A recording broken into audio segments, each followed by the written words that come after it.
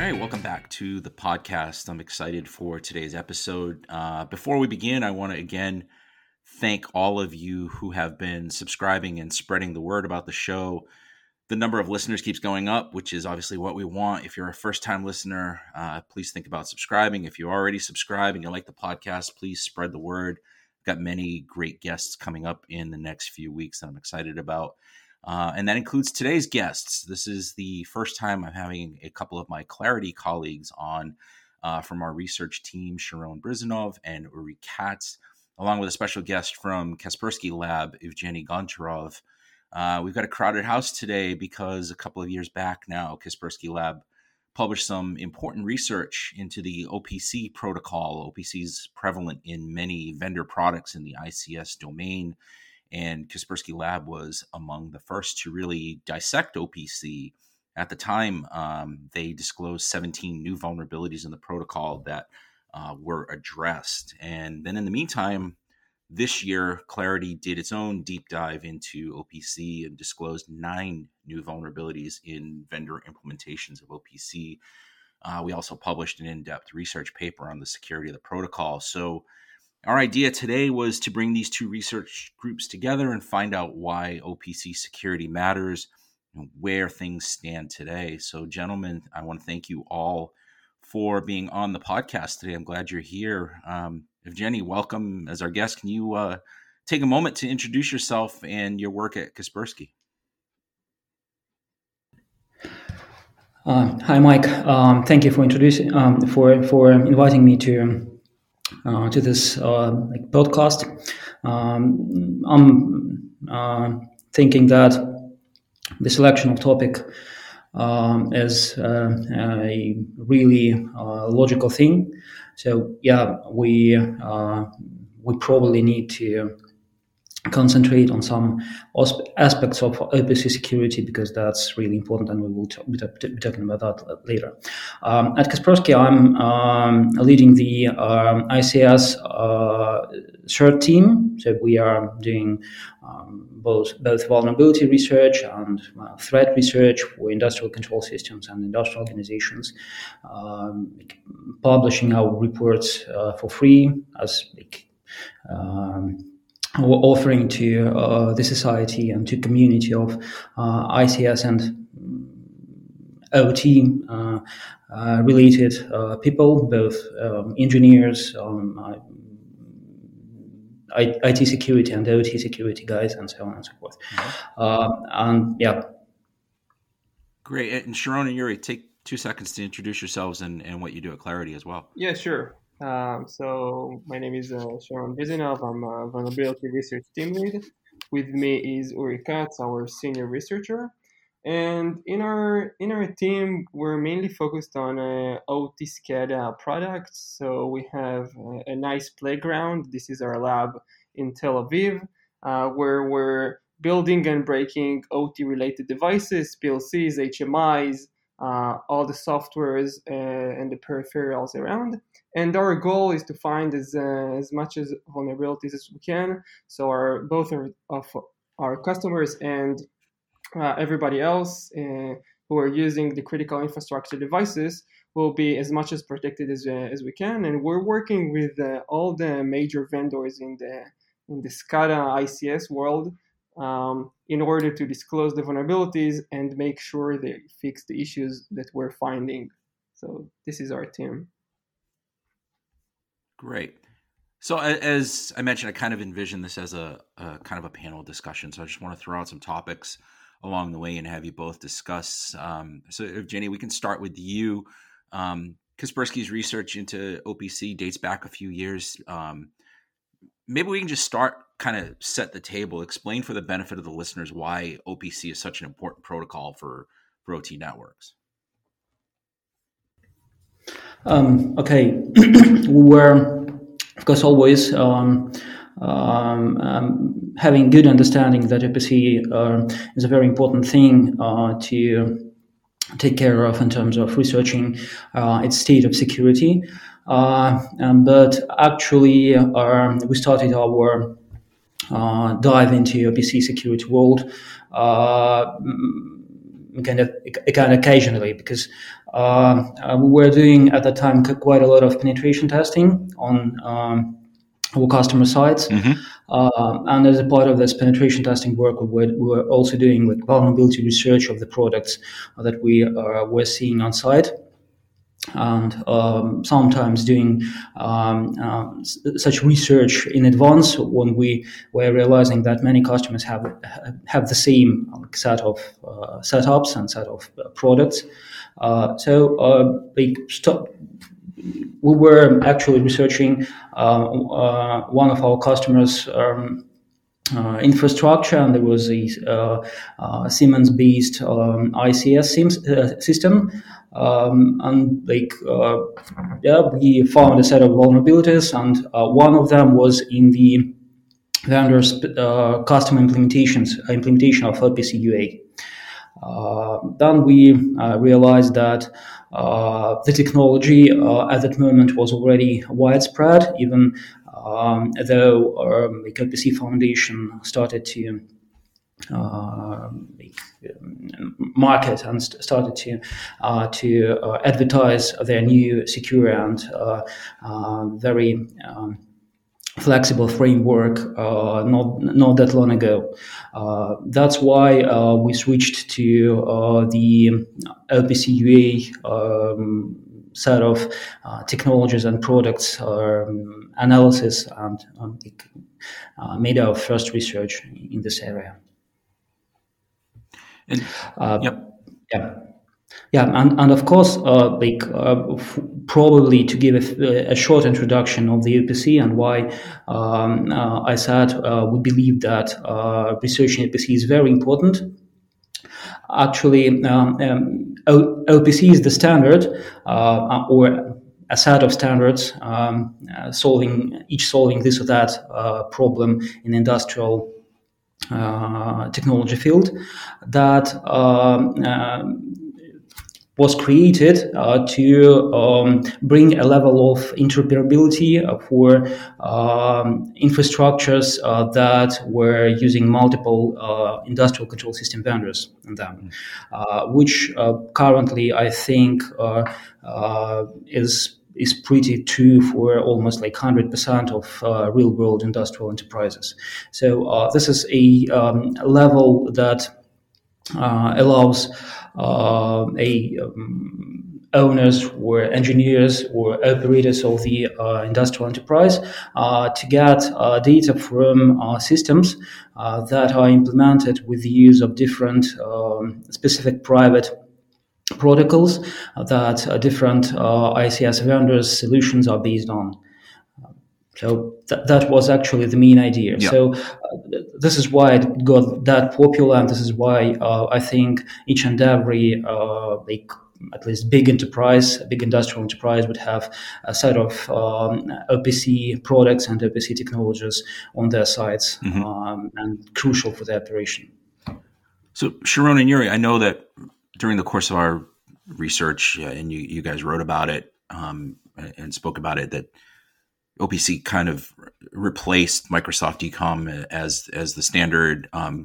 What's your opinion on why it's so critical in the ICS domain, and why it matters so much, and how important was it to kind of move away from that previous use of the Microsoft standard?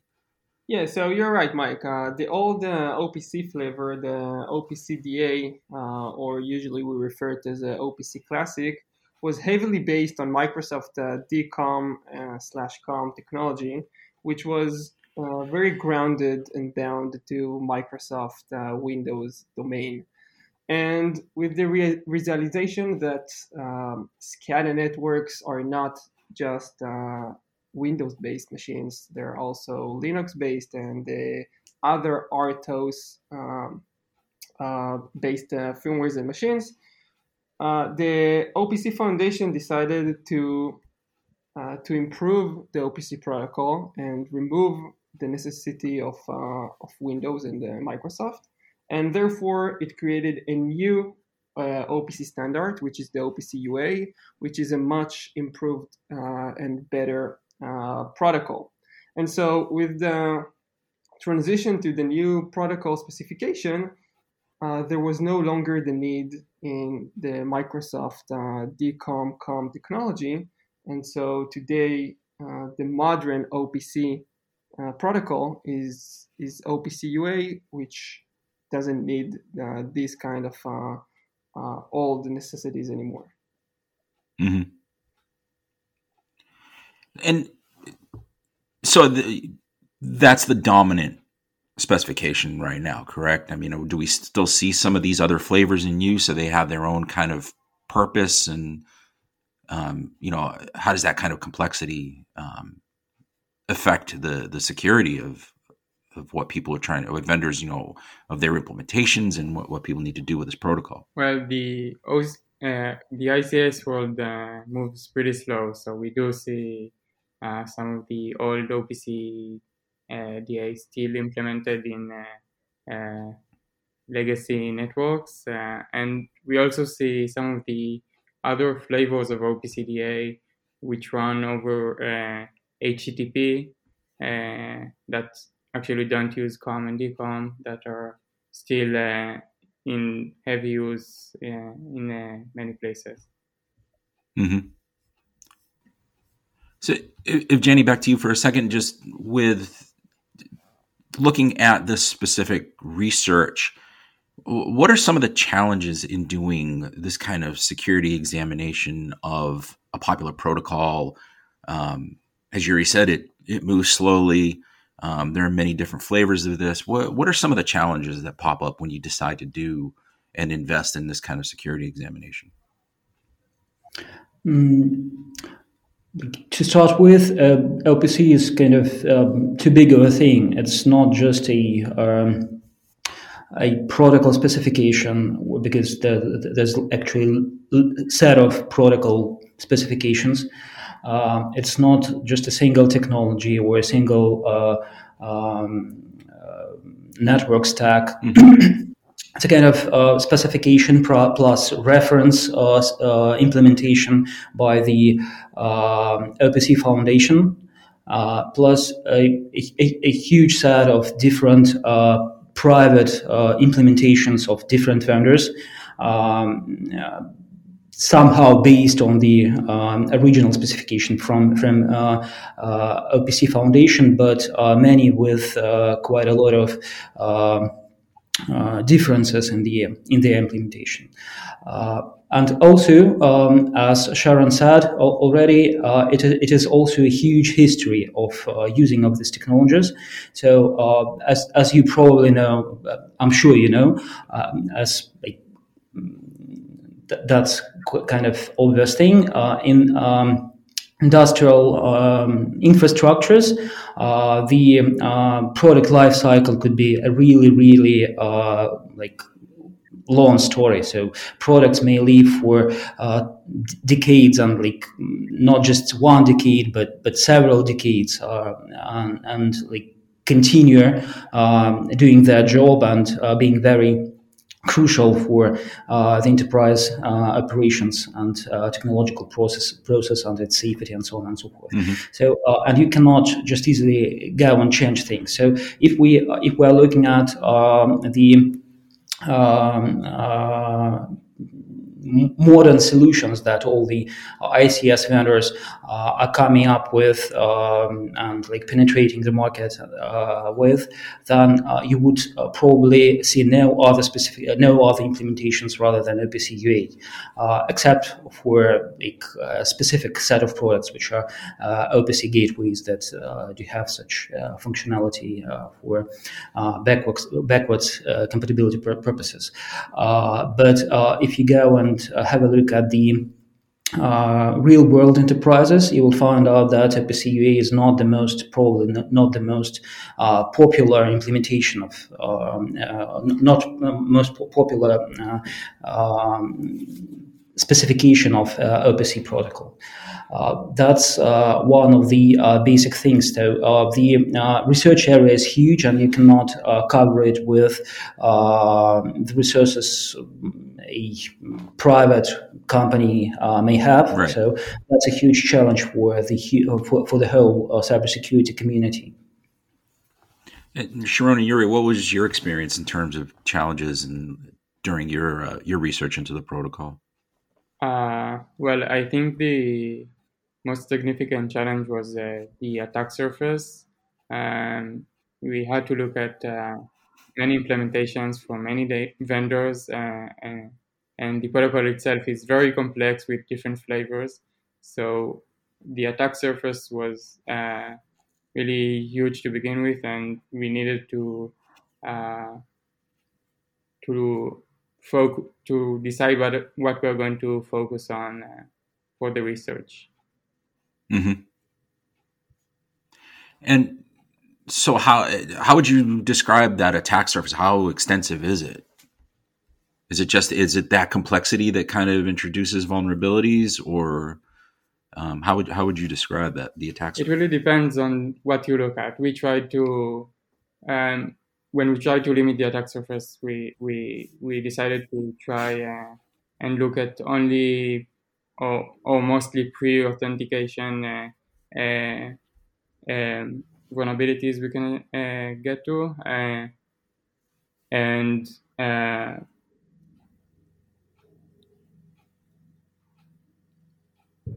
I think that it really depends how you look at the attack surface. So just like we said, we researched a couple of protocols, different protocols of the OPC. So we have OPC-DA, we have OPC-UA, we have different kind of flavors inside the OPC specification.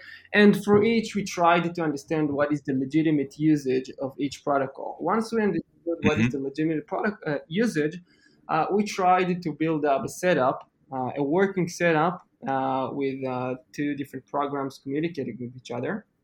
And we started to look at the messages that are before the authentication occurs.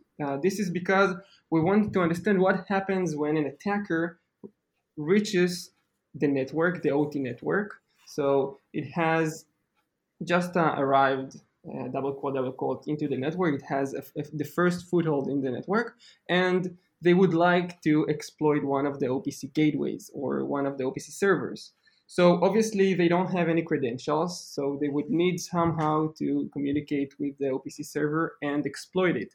Therefore, the most significant and most critical exploitation attempt is when attackers achieve remote code execution that are pre-authentication.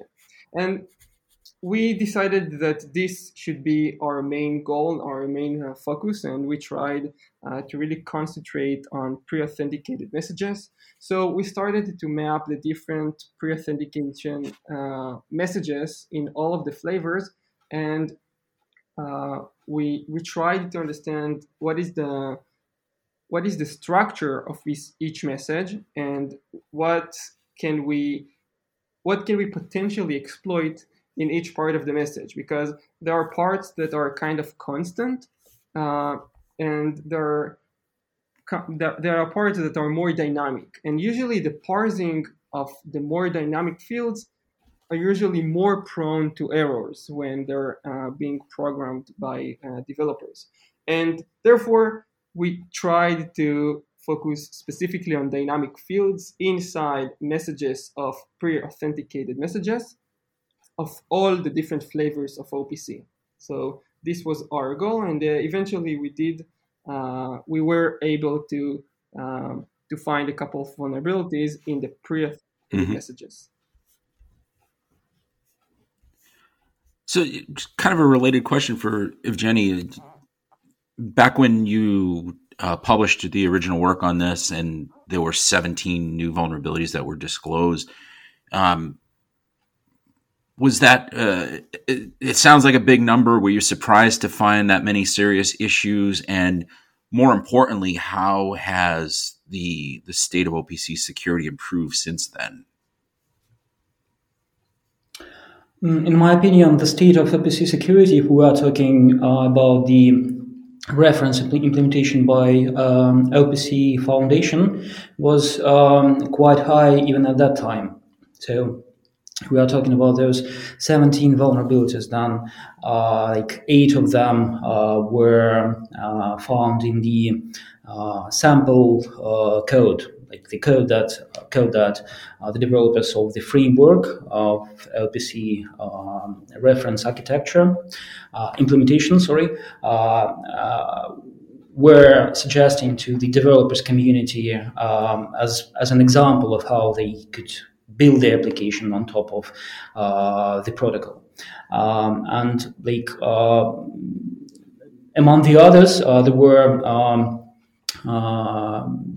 some errors, some vulnerabilities in the like custom implementation of OPC by several vendors, and this was probably the most interesting part of the story. Because of its relevant complexity, I mean the OPC standard that incorporates all the previous parts of OPC functionality, OPC DA, OPC alerts and events and so on and so forth in one big set of one big bulk product. The implementation probably was not that very clear to the rest of the developers that were supposed to use this technology, and some of the developers were not able to fully understand all the reasonings behind this or that parts of the implementation. So skipping some of the checks that has appeared to be security checks, or misinterpreting some of the actual meaning of this or that and this or that parameter and so on and so forth, and that led to a set of serious bugs that we found in various implementations. Mm-hmm.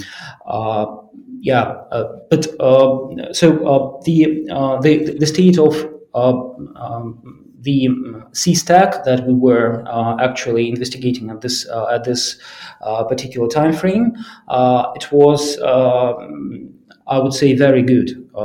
If comparing to other products that we had a look at that point in time, we were actually surprised with how good it was. But we were at the same time, we were surprised with how many errors were derived from this good.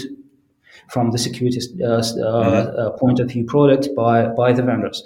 And one of the reasons was, as I said, the not very high level of clarity of the implementation, maybe some lack of good documentation, some lack of support with unit testing and such kind of framework, maybe with the help of custom fuzzing framework or something like that could potentially help the developers. Mm-hmm. So that were the main problem areas that we were trying to focus on at that time. Mm-hmm. And Sharon and Yuri, from your experience, obviously a few weeks ago, Clarity disclosed its set of vulnerabilities in 3 vendor implementations of OPC. We published a paper on the protocols. Just from a high level, did you guys see any commonalities in some of the vulnerabilities? Are the vendors making some of the same mistakes when they're implementing? How do you describe what you saw, what you found in terms of the vulnerabilities across the vendor implementations? Yeah, so that's correct, Mike. We actually researched 3 different vendors. Each product that we researched was actually, even the products were kind of different. So we researched, for example, an OPC library by a vendor named Softing, which many other vendors use this library as a third party for their OPC implementation. So what I'm trying to say is we researched fairly different products of different vendors. So it's hard to say or to point on any commonality of errors or vulnerability types, but we do see that that some of the we do see that from our understanding, some of the developers skipped some of the checks in the OPC specification, just like Evgeny said, Mm-hmm. and that led eventually to errors or vulnerabilities such as buffer overflows, buffer overruns. So skipping these checks, whether it's because the developer forgot or they somehow skipped this check in the specification, or they did not understand what these checks are supposed to check against. So these kind of errors we do see fairly commonly, and these are the most significant errors that lead to vulnerabilities. And this is a question for everybody. I mean, it still has to be frustrating from a research point of view to still see buffer overflows pop up in code or SQL injection or whatever it might be across any product, not just, OPC implementations. I mean, Evgeny, if you want to jump in, or Sharon, it has to be frustrating from a researcher to still see these kind of bugs pop up. That's true. That's true. But when you are trying to bring the product faster to the market, when you are trying to build more and more functionality, when you were trying to introduce more and more support for operating systems or for outdated products and so on and so forth, you always have to pay extra price for the security, because the more code you have, the bigger the attack surface could probably be. And of course, when we are talking about IT, not IT but OT solutions, then a while ago, cybersecurity was not such an important topic for the developers of such solutions. Maybe some 10 years ago or something like that, right. 5 years ago, which is a relatively small amount of time for such products. So sometimes we are facing those legacy bits of code or bytes of code in their upcoming products. Sometimes probably that's the lack of security culture in some of the vendor side. I'm not talking about the market leaders, but as we all understand, there's lots of other technology and sometimes even reused by the market leaders. And that's one of the other important topics probably to talk about today, which is the code reuse when big companies or many different size development companies, they reuse some common components created by someone else, and controlling and guaranteeing security for those components is quite a big extra price for many of them. Mm-hmm.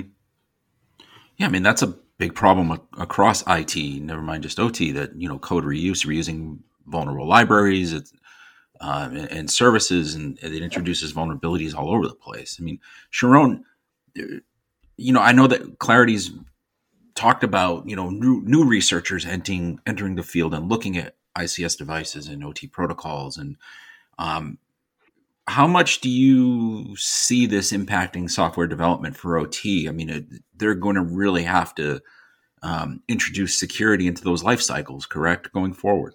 Yeah, I agree with that. So basically, what we're seeing is when we're researching a new product, whether it's a hardware-based product or a software-based product, if it hasn't been researched before, we're finding tons of vulnerabilities that we're disclosing to the vendor. And the reason being is because vendors in the past did not invest too much of their time and efforts in security. It wasn't part of the their development lifecycle. Just like what happened with Microsoft in the early 2000s, that suddenly lots of researchers started to look at Windows and other Microsoft-related products, and they started to pile up all the vulnerability that they found. Microsoft had to take a decisive action and treat security as a very important feature. It's part of the currently security. It's part of the development lifecycle of every product in Microsoft. So I don't think you'll ever see anymore a product by Microsoft that did not go through an extensive penetration testing before it is being released. So the same thing I think will happen in the ICS world, where vendors will invest more and more in the security part of the development of every product, because with the advance of the technology, ICS products are starting to be connected directly to the internet, or at least to be somewhat connected to the IT network. And so the attack surface only grows and grows, and now every attacker with IP inside the network can communicate with ICS devices. So what I'm trying to say is ICS vendors do not have any choice anymore to neglect security. They must treat security as part of the development of their products. And we do start to see many vendors treating security as an important feature and using all the resources they have, such as penetration testing or more CRs or fuzzing, as part of their development cycle. And Evgeny, do you? What's your perspective on this? What would you like to see vendors do in terms of introducing more security into the development process? I would agree with Sharon. Looking at the past, I would say that currently more and more vendors even know that big ones invest in cybersecurity, trying to build their solution secure by design, pay attention to their product vulnerabilities, and launching their product cert projects and so on and so forth, and trying to go public with disclosing vulnerabilities. But even now, we are currently far from the state of transparency and cybersecurity culture that has become a standard for generic enterprise IT development, which is probably the main problem at the moment to solve. The second problem is that since we are talking about products responsible for something very important to human lives and even potentially affecting human safety, then just normal IT standards could be not enough for OT security. And probably the vendors should pay, as I said, some extra, and trying to rethink the architecture and the development process of their solution, probably to bring something that could guarantee some degree of security. Don't know, for example, using MILS, multiple independent layers of security approach, or something like that, formerly military grade architecture approaches that currently are pretty compatible with the hardware and software setups of nowadays. And does the customer have any power here in terms of demanding better security from vendors? Yes, absolutely. That's all about customer request. should customer requested more security? In the past, we probably would got more secure solutions at the moment, and yeah, we see the progress here. Working with our industrial customers, providing them with our services or just consulting, whatever else, solving problems for them and helping them protect themselves. We understand that more and more industrial organizations require some degree of security from the vendors, and cybersecurity requirements have become an essential part of almost each tender for industrial control system vendors at the moment, and that's one of the motivating factors. And Sharon and Yuri, what's your experience there in terms of customers kind of, making it known that they need more secure software, better products from vendors in terms of security? Yeah, so I do think they have their own ways to influence vendors for better security, because nowadays many companies, and especially factories in the pharmaceutical domains, are obligated to a certain level of security in their factories. So I do think that they influence vendors by maybe not buying their product anymore, or by setting a veto in terms of, if you're not doing that and if you're not fixing your product, we will not use your services anymore. So I do think eventually money drives all the industry, whatever industry we're talking about. So we do think that it will affect the entire ICS industry, and we're starting to see this even today with our own customers. Yeah, I'm sure you are, and it's just part of that transition, as you mentioned earlier. Your analogy with Microsoft, it's just as more people are looking at ICS and poking around for vulnerabilities, customers are going to obviously take notice, especially if there's an incident, and demand better. Mm-hmm. Yeah, exactly. All right. So as a final question, I wanted to talk about and Yuri, just based on a statement you made earlier about the attack surface being so expansive. I know there are more vulnerabilities out there. In terms of future work, where would you like to see yourselves and other researchers look at OPC? What remains out there to be looked at? Well, like you said, the attack surface is very big, so there's still much to cover. I think the paper we published explaining OPC and giving an intro to OPC will help other researchers get into that. Will actually get more researchers into the OPC research and will lead to some more findings. I do see an improvement if you look at the legacy OPC-DA protocol implementation and the current OPC UA implementations.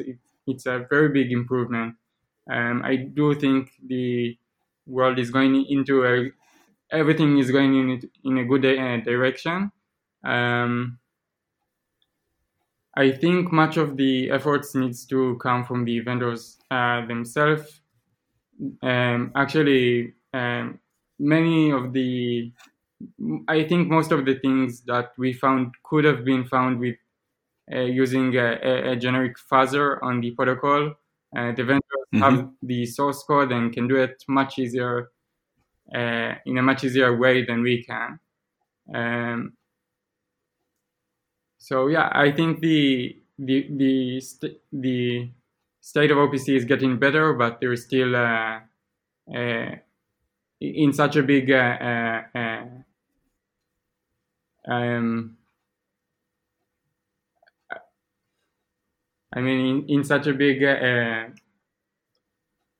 in such a big domain, you can always find more vulnerabilities. Right, definitely more bugs out there. And just the final thought from you, Jenny, and on this question, just where would you like to see future work around OPC and and how, the importance of it? There's some work we actually started to do.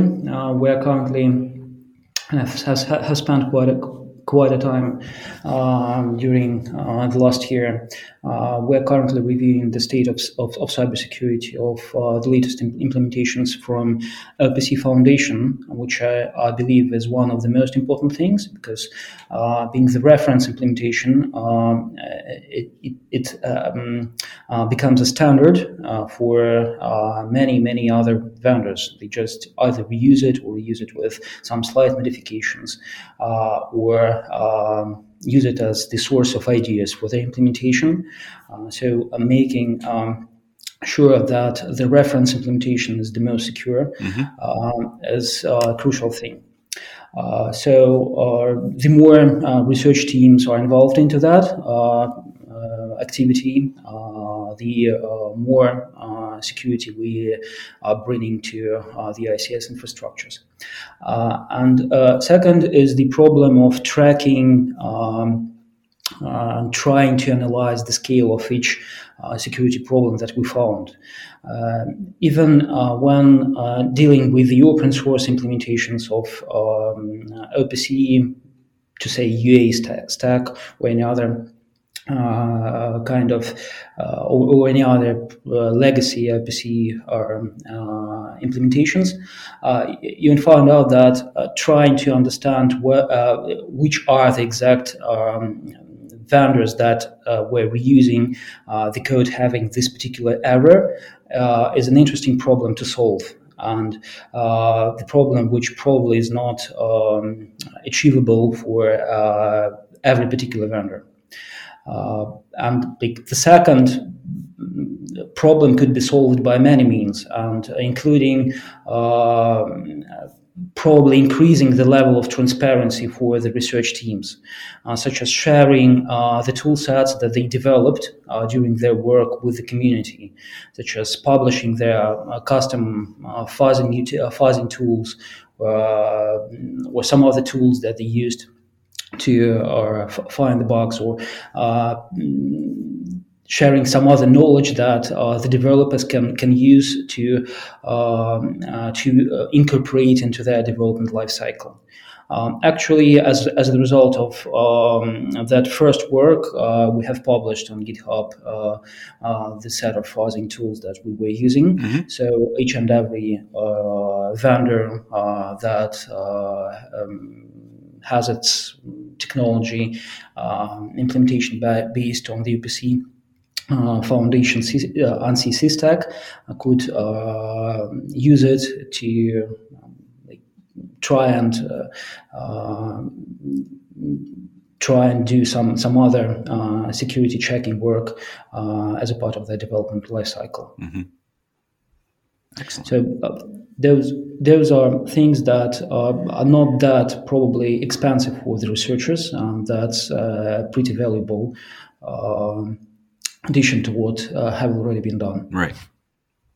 Excellent. All right. I think that's a perfect place to leave it. I think we covered a lot of excellent ground today, and I want to thank everyone for appearing on the podcast and giving up your time. I think this was an important discussion, and I'm glad we had it. Thank you very much. So thank you for coming on. Thank you. Thank you, Michael. All righty.